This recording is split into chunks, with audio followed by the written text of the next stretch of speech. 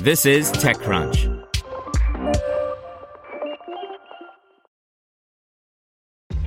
This episode is brought to you by ShipStation.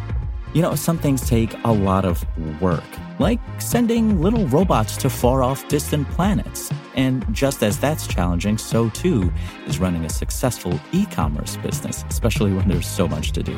So I want to introduce you all to ShipStation. Now, I love using ShipStation because of its easy-to-use dashboard, which makes managing orders and printing labels a breeze and super smooth. Oh, and the customer service is just out of this world. It's exactly what you need to help grow your business. Sign up for your free 60-day trial at shipstation.com/technews. That's shipstation.com/technews. This is TechCrunch. Google Meet will automatically adjust webcam brightness in your browser, by Chris Holt. Chris Holt is a contributing writer at Engadget. Google Meet will soon make it easier for you to see all of your coworkers or friends properly on video calls. The web version of the app can detect when someone is underexposed due to bad lighting. Meet will then increase the brightness so it's easier to see your cohorts and perhaps make your feed clearer if you have a terrible webcam. The low light mode hit the Google Meet iOS and Android mobile apps last year.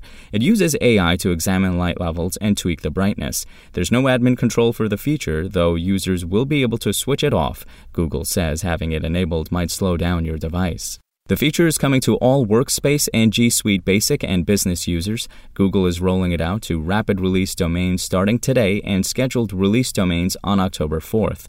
The rollout will take up to 15 days in both cases, so by mid-October, bad webcam feeds could be a thing of the past on Meet calls. Editor's note: this article originally appeared on Engadget. Spoken Layer.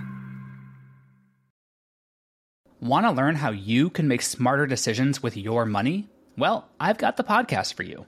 I'm Sean Piles, and I host NerdWallet's Smart Money Podcast. Our show features our team of nerds, personal finance experts in credit cards, banking, investing, and more.